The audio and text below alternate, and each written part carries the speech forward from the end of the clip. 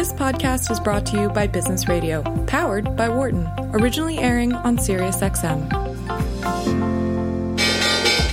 Welcome to our Behind the Markets podcast. I'm your host, Jeremy Schwartz. Alongside Wharton Finance Professor Jeremy Siegel, we tackle the latest market trends every week on Business Radio, powered by the Wharton School, SiriusXM, Channel 132. Our guest consists of experts like the world's leading authority on long-term economic growth, Bob Gordon. We will continue to see jobs created rather than destroyed. Former chair of the Federal Reserve, Janet Yellen. I don't think either of us ever expected that we would live through a financial crisis. Or even the head of the Digital India Foundation, Arvind Gupta. The reason that people are talking about India is massive digitization and financial inclusion that we have done over the last couple of years. Enjoy this week's show. Welcome to Behind the Markets here on Business Radio, powered by the Wharton School. I'm your host, Jeremy Schwartz, Global Head of Research at WisdomTree. My co-host is Wharton Finance Professor Jeremy Siegel, author of Stocks for Long Run and the Future for Investors. Also joining us on the program today is Kevin Flanagan, who is the head of fixed income strategy at WisdomTree. Please note Kevin and I are registered representatives of Foreside Fund Services. Professor Siegel is a senior advisor to WisdomTree. Our discussion is not tied to the offer or sale of investment products, and the views of our guests are their own and not those of WisdomTree affiliates. We're going to have a really interesting show. We'll be talking with a investor, a strategist who's been looking at emerging markets for his career. A lot of interesting views on the global investing landscape. We're talking about U.S. compared to foreign markets. What are the key drivers of rates and currencies around the world? But before we get to our guest, Professor Siegel, we're Dow dipped below 30,000 a little bit here. How are you thinking about the end of the year? Yeah, a lot of cross currents. Clearly, obviously the vaccine approval that we got yesterday was expected but welcome. We really need rapid deployment of it. Scott Gottlieb had said we could actually, we should give more doses with the expectation second doses are there. The data that Pfizer presented shows that actually after 5 to 7 days of the first dose, there's already good immunity, and we need to get it out there very, very fast. But, nonetheless, that's a decision by the government to store the second doses rather than give them out first. Given the 3,000 per rate, that could go up. But even Gottlieb said it will be on the down path in January, even before the vaccine hits that. But clearly that's very, very important. And then we get the wrangling that is never ending about the stimulus bill. It would be really welcome. Again, as I've said, we could get through without it, but clearly right here in Pennsylvania, and it's happening everywhere else. Now we're closing all indoor dining everywhere. So it's going to be a real tough December and early January. So we really would want a stimulus over here. In the meantime, we have, of course, these incredible speculation with these IPOs, DoorDash, Airbnb, nearly priced twice their offering price.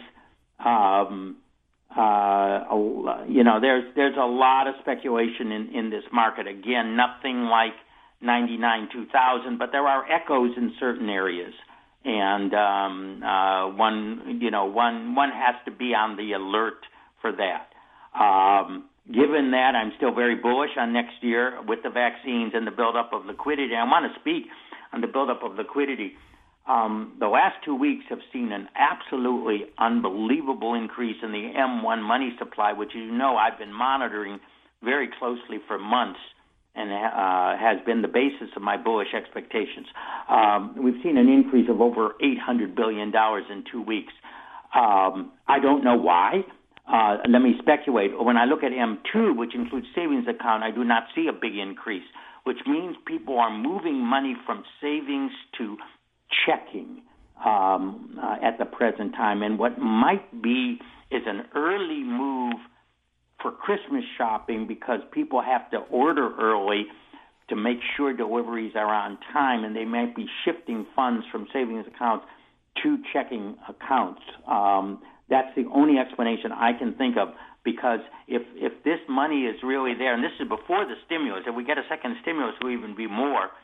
This will add explosive liquidity to the economy that's already been there for 2021. But again, let's just see if this is just a transient increase due to the early move of money from savings accounts to checking accounts.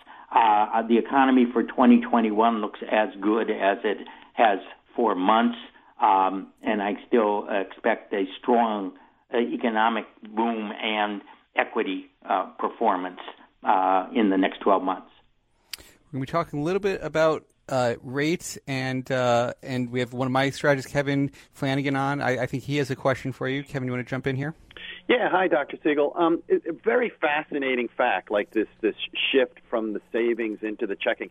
Do you think that paves the way for consumer spending, or do you think it has more to do with the fact that consumers need to pay their bills, and so they're making this shift and taking money out of savings for their key type of expenditures rather than actually looking to, boost retail sales? Right.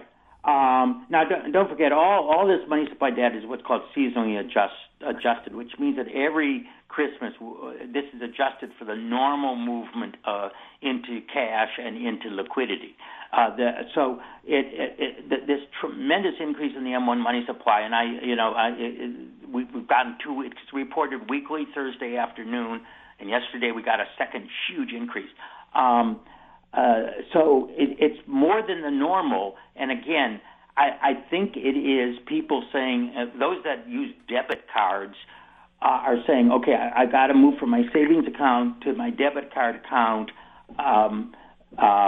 to make sure I have cash. I want to order early because so maybe we're seeing that. And the reason I'm saying that is because if we look at M2, which includes savings accounts, we don't see an increase. So there's a big decline in savings accounts, a big rise in this transactions accounts, which could be early Christmas shopping. It's enormous. I mean, I've never seen a bulge like this. In fact, last week I thought it was a data mistake, but now it's replicated itself for the second week. I found no explanation yet from the Fed, which they should be supplying because it's such an unusual increase. But I think it has to do with early movers more. I don't know how good this Christmas will be. Obviously, with the closed down restaurants, in-shop ordering is going to be restricted nationwide. We saw that the jobless claims, that was a disappointing number yesterday. And given COVID, I would say we're not looking for a good Christmas. We need that stimulus, and I believe it will come. I can't believe Congress will be the one to steal Christmas, as the Grinch stole Christmas. Something will come out of all this. Kevin, maybe I could get you to make a quick comment on rates, and that we'd have the professor to react to, and you may have another question there for the professor. Yeah, thanks, Jared. Just, it's interesting on that note, Professor, if this is a harbinger maybe of a solid Christmas shopping season, I definitely want to get your take on this, because I've been following the Atlanta Fed GDP now for a while. And the last I saw, they were actually calling for 11% GDP for the fourth quarter. Do you think that has any legs to stand up? Above consensus. I mean, from what I'm seeing, 5.5, which has been raised from an early 3. Again, it depends on Christmas shopping. I mean, December is the time. So will people just shift online and not go to stores? They're not going to restaurants. Don't forget, holiday parties and all that has been a part of Christmas spending, which is obviously going to be curtailed. My feeling is that the GDP now of the Atlantic Fed, very welcome, but I do find that they sometimes go a little bit too in extremes on both sides, up and down. So more conservative are 5%, and honestly, and again, I'm not a professional forecaster on quarterly GDP, given the virus cases, it's going to be hard to even match 5 to 6% annual basis. But again, I think the most important thing to remember is, as we keep on saying, stocks are looking forward to 2021. We have 3 weeks to write off this dismal year. They're looking ahead, and the vaccines are going to be distributed quickly, and it's going to mean a new world. And that buildup of liquidity is going to mean a boom in 2021. So no matter how this Christmas season turns out, because of the current surge in COVID, what's going on in 2021 and then into 2022, which I'm very positive on, I think is much more important to the equity markets. Professor, that's a great way to end. Thank you so much for your time. Have a good weekend. Thank you. We'll see you next week. You're listening to Behind the Markets on SiriusXM 132. I'm Jeremy Schwartz. I have Kevin Flanagan, who's the head of fixed income strategy at Wisdom Tree. We'll be spending the rest of the hour in a conversation with Karthik Sankaran, who's been focused on the interaction of politics, economics, finance, working most recently as a strategist for the Eurasia Group. Karthik, welcome to Behind the Markets. Thank you very much for having me. It's a pleasure to be here. Very excited. Thanks. So tell our listeners a little bit about your background. You, before working at Eurasia Group, also working at emerging markets hedge funds. I guess give our listeners a little bit about yourself, how you started studying the markets and your background before we drill into a lot of the interesting areas you're focused on. Sure. I'm actually a historian by training. I grew up in India, moved to the U.S. when I was 17, and then studied modern European history, both as an undergraduate, as a graduate student. My specialty is Italian, is kind of modern Europe, and I almost completed a dissertation in 19th century Italian history before I discovered that there were very few jobs in that field, so I needed to retool pretty dramatically. I got into financial journalism, and then through a series of lucky breaks, I ended up as a research editor at a company called AIG Trading, and I was brought there a week before the baht devalued in 1997. So the emerging markets desk said, you seem to know something about emerging markets politics. Come over here and sit with us. It was also a shop that had some great economists working there. And so I got to sit with them, learn a lot more about economics. And I was there for several years, and essentially became a currency strategist there. Moved to a couple of other places on the sell side, and then moved to an emerging markets macro hedge fund, where we traded a lot of foreign exchange again, and foreign exchange rates, and kind of very top-down macro level equities. And I'm through all of this, as I'm trying to explain, in CV form my career, kind of put a little bit of cohesion on it. I'd say that the things I've been interested in, starting out from school, are themes of backwardness, catch-up growth, state capacity, what it means for markets, what it means for the economy, and then with a special focus on Europe in particular, because I was a European historian and I worked at a shop that was very, very involved with Eurozone politics. My mentors were serious Eurosceptics. So I did that. So basically I was in the markets from 1997 till 2013. Decided I wanted to change of pace. I'd been a client of Eurasia Group and then moved there to kind of help out this unpicking more of the interaction between markets and political economy. So that's kind of it. Yeah. That's kind of it in a package. But there were a lot of lucky breaks along the way. It's interesting to hear people's career stories there and how you get from one to the next place. I mean, as being trained under the Eurosceptics, and we have sort of headlines every day about Brexit and how things are evolving in Europe, maybe give us your general sense. Is this European politics zone, how's that going to work? My personal view, and I had this massive conversion almost exactly 10 years ago from being a deep Eurosceptic to being a believer that it would survive, and potentially even thrive. But I think one thing that's very clear, and that's kind of been brought to the fore by the experience of Brexit, is in 2016, as we were heading into Brexit, everyone was concerned that Britain leaving would increase centrifugal forces elsewhere in the EU, that other people will decide to leave. We were always kind of skeptical of that. My view is that actually Britain has such a good deal in the EU. It's not a member of Schengen. It's not a member of the common currency.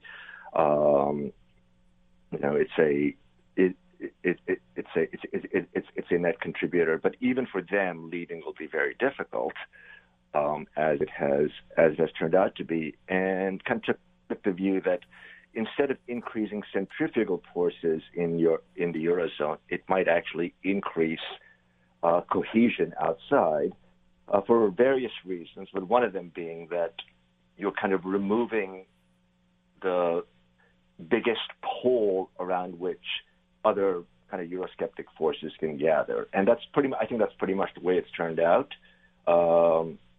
Seeing remarkable unity in the EU 27 on this issue, the other members, whereas you're seeing kind of multiple fissures kind of being exposed within UK politics itself, most obviously in Scotland, but not necessarily exclusively. So I think that's, this is kind of a test case of what's happened, of the cohesion of the Eurozone. But I think apart from that, what you've seen is a series of expedients on the European side, serially, one after another, that have affirmed the commitment of the member states, most importantly Germany, to the project. And I think my mentor used to say that the euro will fail because it's a political project, not an economic one. And I would kind of invert that by saying, well, maybe it will succeed precisely because the politics will step in and the survival of the EU and the Eurozone is recognized as a key national interest of Germany.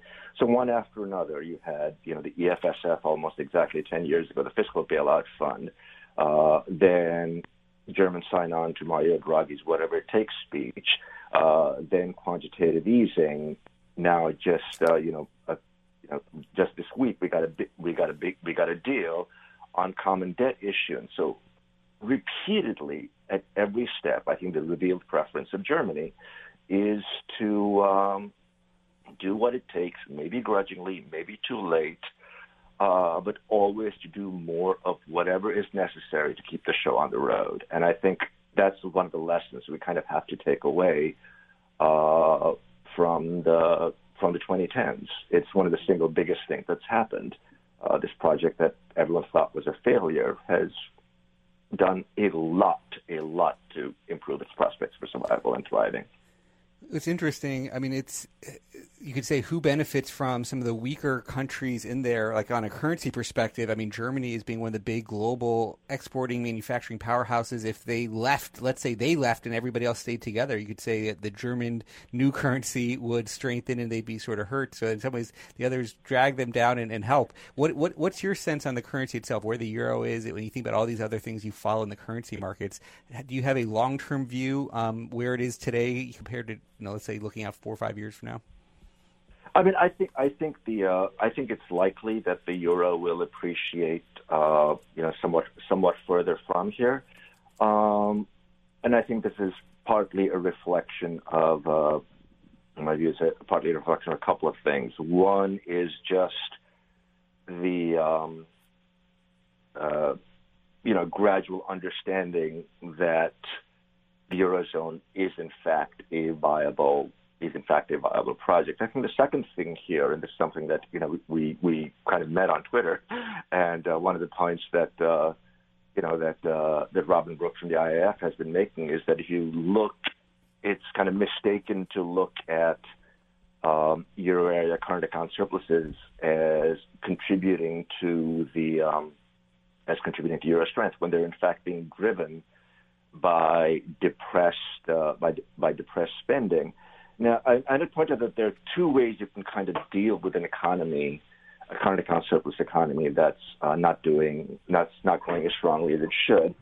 One is by allowing the currency to weaken, which may or may not be ideal and will certainly annoy the rest of the world, in particular the United States. And the other is by doing more to create a single financial market to reduce kind of credit stresses in some of the vulnerable places, and by relying more on fiscal stimulus rather than monetary/exchange rate stimulus in order to get the economy growing again. And I think the Europeans have kind of realized that. I think there's also, kind of on the dollar side of the story, which is part of this, kind of the broader theme that I think we're thinking about is we seem to go through these 10-year cycles where people think everything, nothing is going to change, and there's kind of somewhat inertia built into thinking that the most recent past will translate into the future, and so I think that we can talk about this some more separately. I think probably the end of $1 appreciation cycle, and we can go the other way. But I think the flip side to that is I don't think it's necessarily going to be like 2002, 2008, because when the euro went from 81 to 160, I doubt we'll get to such high levels, more because of what's happened on the U.S. balance of payments side.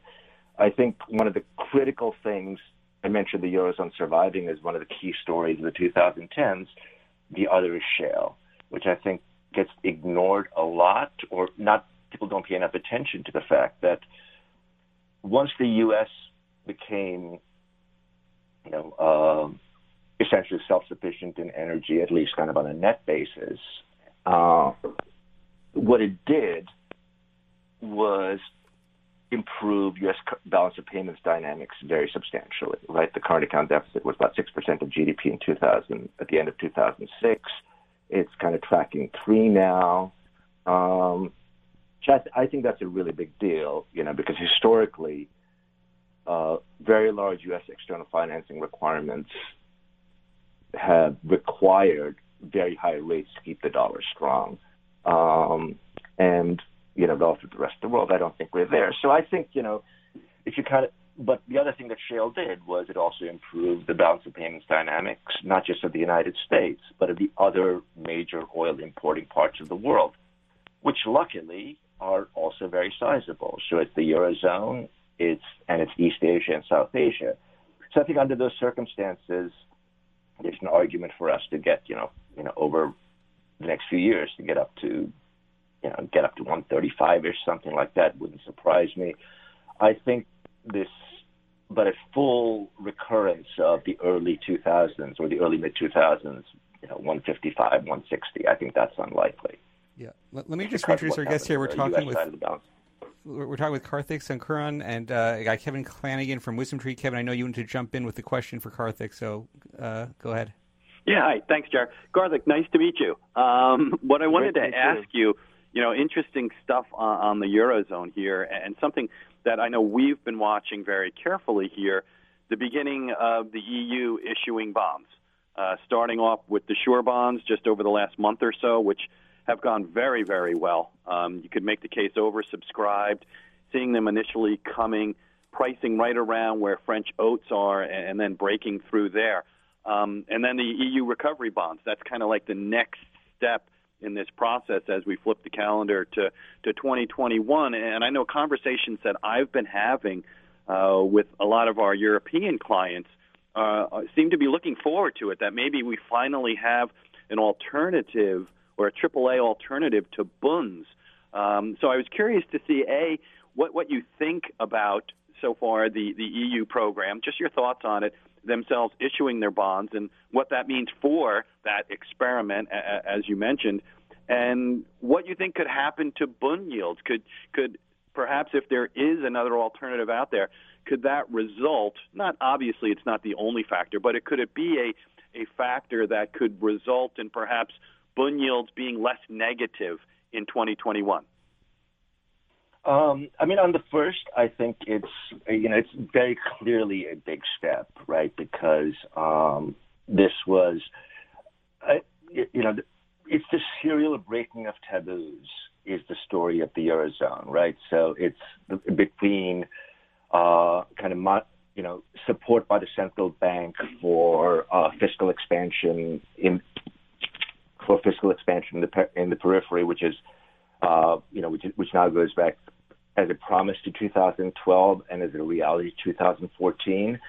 And there was always this, well, it's not really a fiscal union yet. I would argue that in some sense, if you think of a consolidated private sector balance sheet that includes both central banks and fiscal authorities, and a euro actually being a joint and several liability of the Eurozone, in a sense, we already crossed a certain Rubicon by 2014 with QE. But I think just in terms of the message that it sends of increasing commitment to the project, that's important. It just becomes harder and harder to reverse. Not to mention that I think significantly fewer people want to every step of the way. I think the other thing about this is that I make a point that I think it's kind of right that these bonds trade roughly where oats are, because part of my view is that France is the median Eurozone country in a sense. It's 70% core, 30% periphery. If you look at implied Taylor rules for single countries, ECB policy is almost right for France most of the time. The one country that's actually true of, so it makes sense that they're around there, have gone through. I think the other point is that rebunds in particular, to the extent that it reduces the demand for an intra-European bolt hold in case things fall completely apart, and you have a broader range of alternatives that not only have the rating, but also just a kind of broader signal of commitment.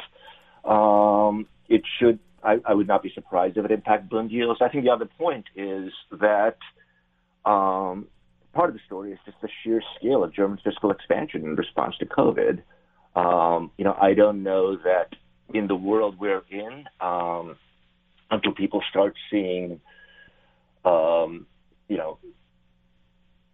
much more ratification of their growth expectations, this shows up in yields anywhere, really. But I think it's definitely the case that you put all these kind of structural factors together. The premium for bonds as the sole safe haven asset in the Eurozone, I think that should keep dissipating. This has been really interesting. We've got Karthik Sankaran with us for the hour. I'm Jeremy Schwartz. And Karthik, we were talking a little bit about views on Europe and some of the long-term developments there. What caused me to first reach out to you, you've been tweeting about U.S. investors or really global investors as they think about allocating capital around the world. A lot of people are focused on the U.S. In the U.S., we all have a home country bias. But how do you think about people's allocations, what the next decade should look like compared to the past decade, and if we're underallocated around the world? I think, I think the relative performance across what I think of as the big global areas, which is basically, the U.S., non-U.S. Developed markets. So, to a large extent, Europe and Japan, and then emerging markets. I think it tends to go through cycles of outperformance and underperformance. A lot of this is relative, right? So, what I've seen a fair amount of on Twitter is this. People sometimes make fun of the notion that you should be, that it's time to get into European equities or it's time to get into emerging market equities. And they go, yeah, look at how that's done over the last 10 years. And And I think to myself, well, past performance is no guarantee of future results. That's pretty much what it says in the small print. And if you look back over longer horizons, going back to the early 1980s, for instance, what you see is relative cycles where markets are driven to a greater degree by outperformance in one region or another, and sometimes it goes terribly wrong, and sometimes it's just that the baton of outperformance gets passed to gets passed to another region. And I think during that period, what's interesting is that you get a lot of narratives or explanations about, well, this just confirms the superiority of this system versus that system. And, I'm just not kind of trading these theories as issues. So that was kind of a bit of a philosophical tangent, to be frank, towards the end. But I do think that if you look at where the U.S. weight in basic all-country world index was in 2000, the early 2010s, I think about 2013, 2014, we were at 43%. As of the end of October, we were at 58% in the ACWI. I mean, that seems to me a large move. And the question is to ask, well, why did this happen? And is it likely to continue? So, I think there are 3 or 4 different aspects to that. One is, obviously Europe underperforming horribly for a variety of reasons, which, as I tried to suggest in the first half, may be in the process of getting fixed. The second is a dollar story, particularly after 2014, when you get a stronger dollar and a concern about how that feeds into financial conditions for emerging markets. And the third is kind of a sectoral issue of the famous FANG story of to what extent this is being driven by U.S. technology companies and a particular set of attributes that moats, network effects, the regulatory environment, and so on. And the question is, do you think that is going to continue, over the next decade or the next 7 years, or whatever kind of sizable chunk of time you want to think about this, or do some of these factors start to reverse? And I think there's a reasonable chance that these, in fact, do. And interestingly enough, I actually did a poll on this about a year ago. I think we were about 56% then. Everyone was arguing about negative rates. I said, well, let's do a Twitter poll on where people think the U.S. weight in the ACWI will be. It was, at the time, I think it was around 56%, at the end of 2029. I think it was done about a year ago. And the plurality came in kind of around 45%, between 40 and 50%, which seems about right to me. The U.S. has always punched above its weight in terms of market performance, market cap versus GDP, for a variety of reasons, many good ones. I just think that that's gotten a little bit stretched at this point. Some of those factors that led to those outperformance could go the other way.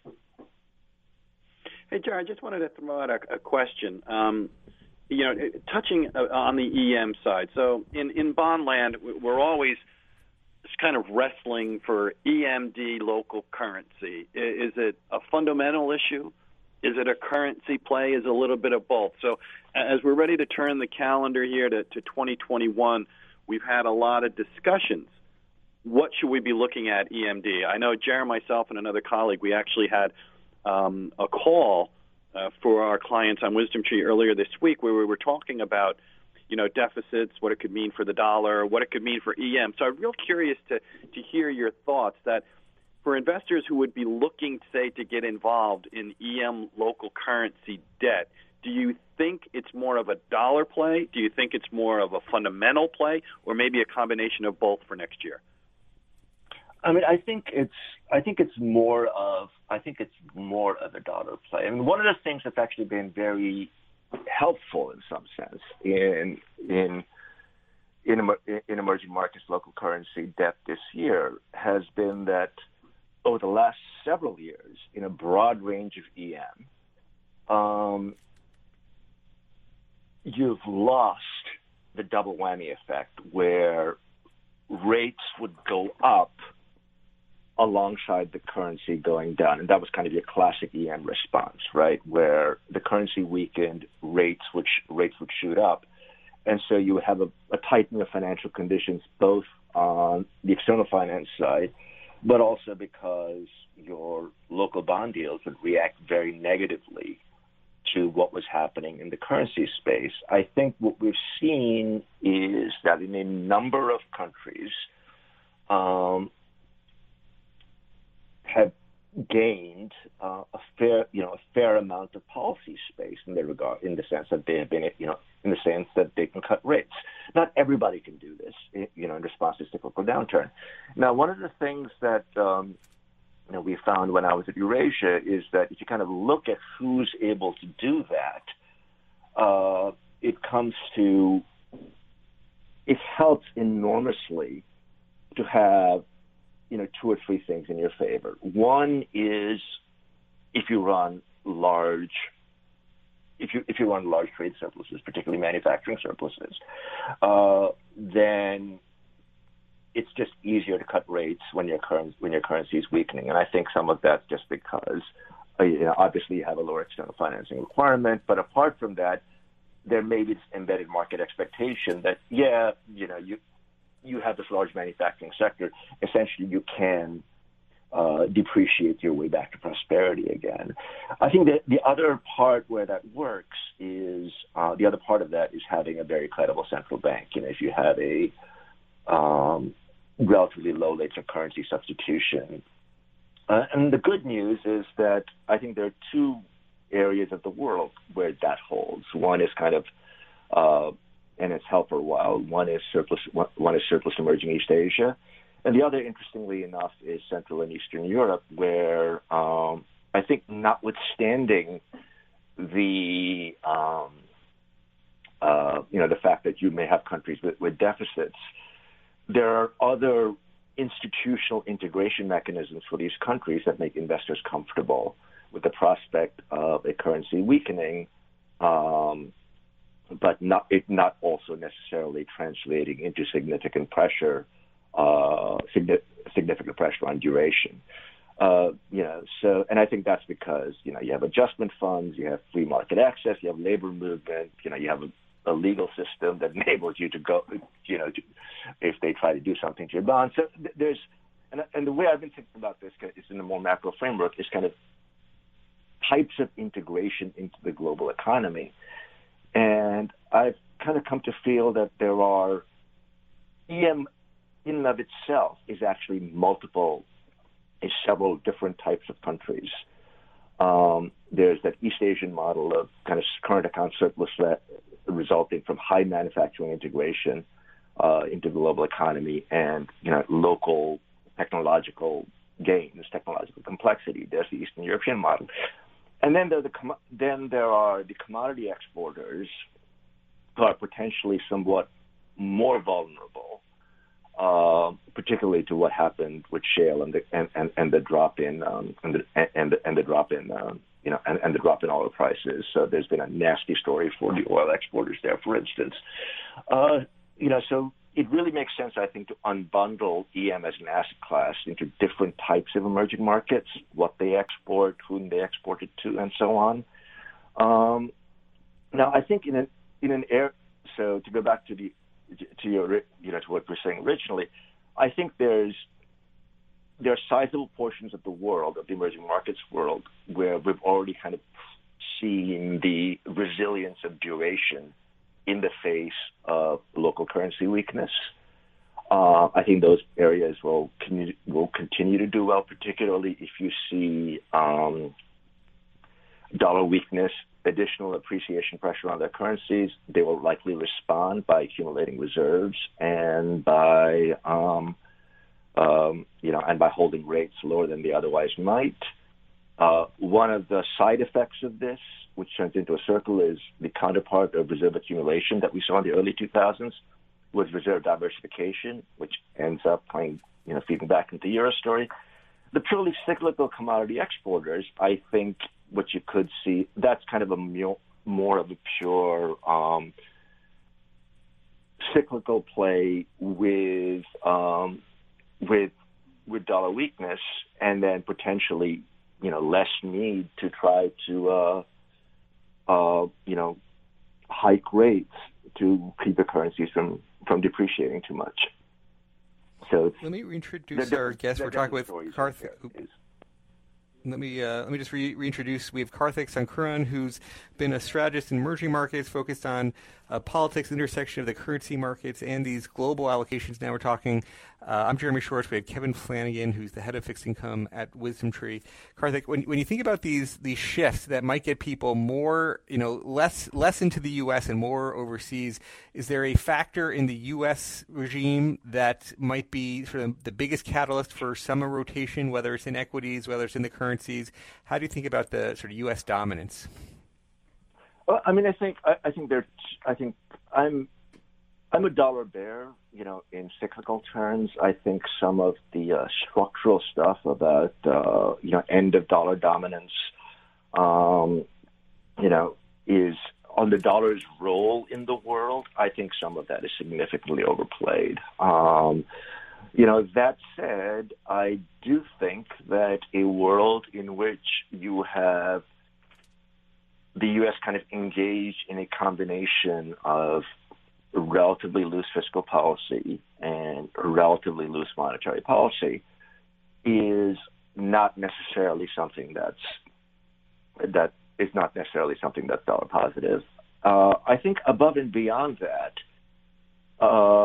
we've seen 2 or 3 big shifts in reaction functions first in the monetary sphere and then in the political sphere.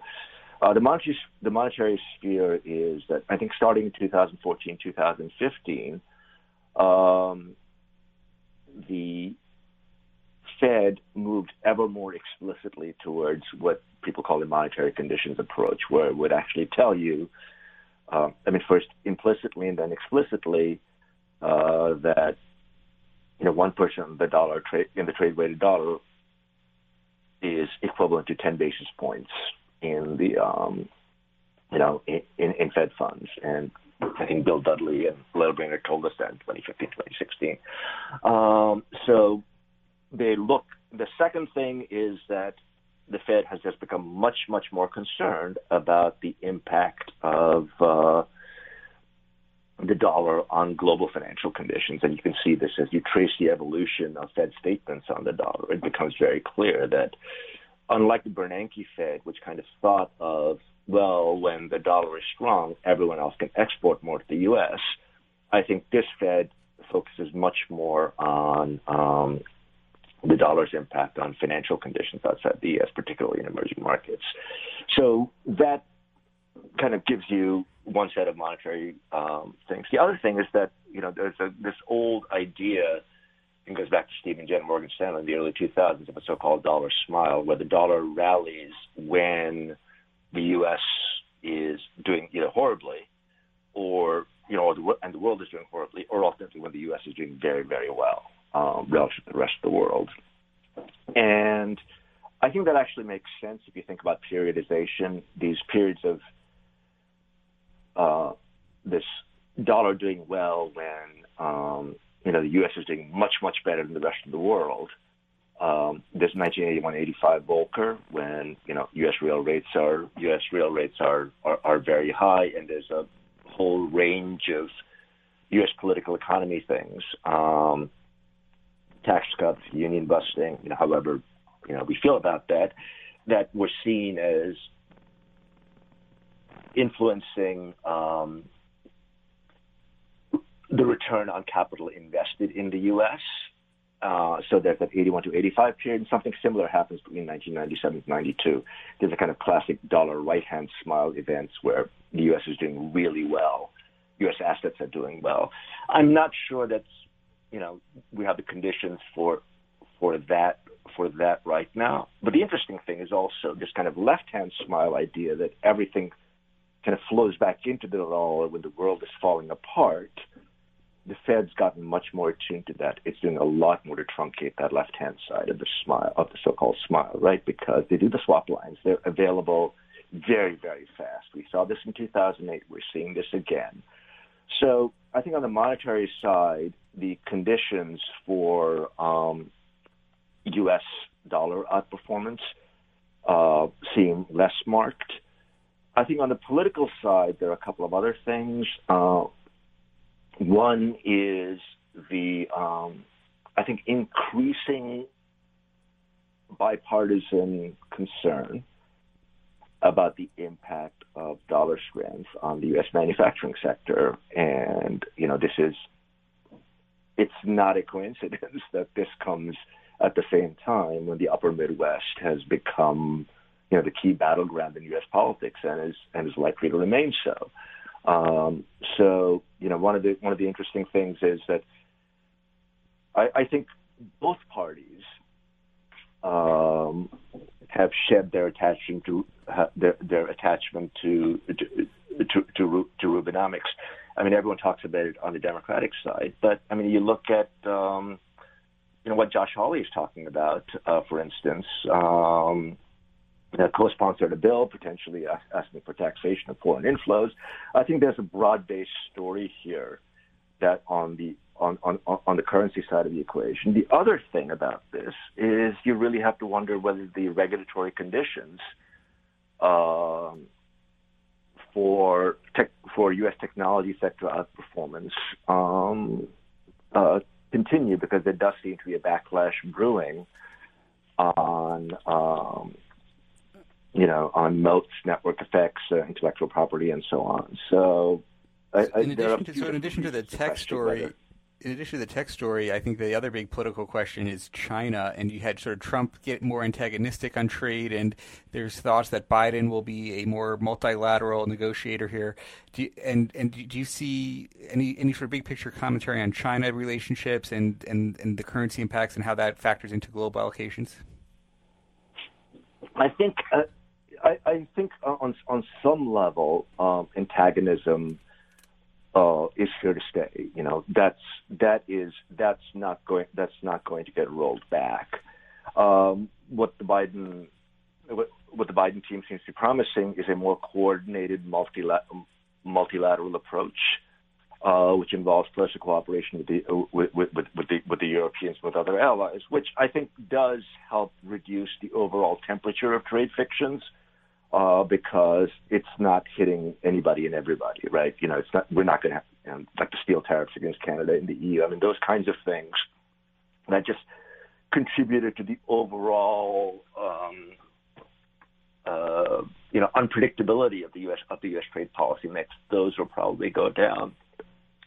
I think another point here is that I've thought about U.S. policy on China. I think there are a few different factions here. They're what I call openers. People who just want to use U.S. trade muscle to open Chinese markets and to force them to give up some of their most objectionable practices. Something that's kind of shared with the Europeans as well, relating to IP, forced technology transfer, theft, all these things. There are the decouplers who want to completely kind of sever the U.S.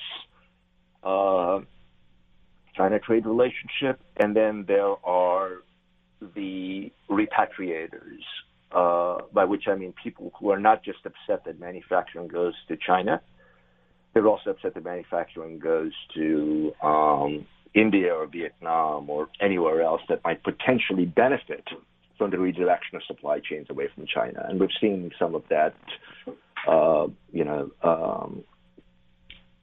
back and forth or confusion on Vietnam, for instance. So I think at the margin, given the hostility or rivalry is not going to go away, but I think for one thing it becomes more predictable, and I would suspect that the pendulum does swing slightly more towards the openers, people who want to force China to open and get agreements on IP and things like that, because the configuration of people who want that includes large U.S. manufacturers and large U.S. service exporters. The relationship as a whole has gotten sufficiently. The temperature on that has gotten sufficiently high over the last 4 years. I don't think we can go back to status quo ante, but it still probably makes a difference. The other point I'd make here regarding the large surplus economies in general is there's this sense that, well, if we won't buy for them, they're screwed. This is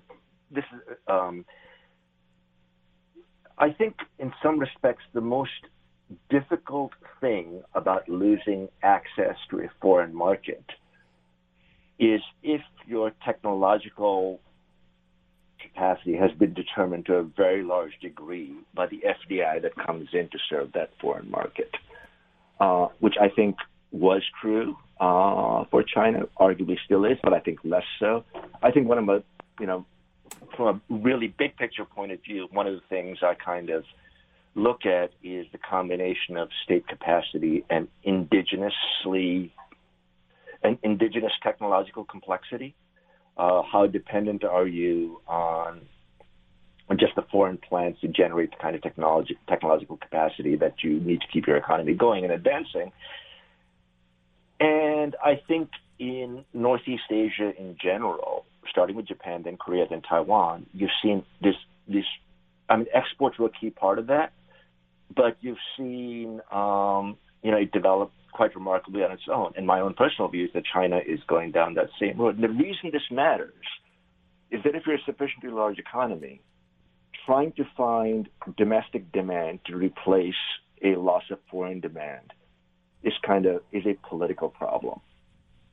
And these political problems are hard to fix, but not necessarily as hard to fix as lacking any capacity for the technological complexity itself. Hey, Jared, Karthik, real quick. I know you want to. We're running up against time. It is Christmas holiday shopping season, so pun intended to put a bow on this. I just wanted. I think what I'm hearing here, and what I'm hearing in a lot of conversations, talking to clients and financial advisors out there, and even the general public per se, is there does appear to be a shift, I think, for 2021, at least from a bond guy's perspective, to move into and perhaps have some allocations in the EMD, in the emerging market debt space, on the local EMD space, and that jives perfectly. You've been listening to Behind the Markets. Have a great week, everybody. Thanks for listening to the Behind the Markets podcast. If you want to learn more about WisdomTree, visit wisdomtree.com. You can also follow me on Twitter @JeremyDSchwartz. I'd like to thank Patty Hall for producing our live program on SiriusXM channel 132 and our podcast producer, Daniel Bruno. Join us next week for another edition of the show. For more insight from Business Radio, please visit businessradio.wharton.upenn.edu.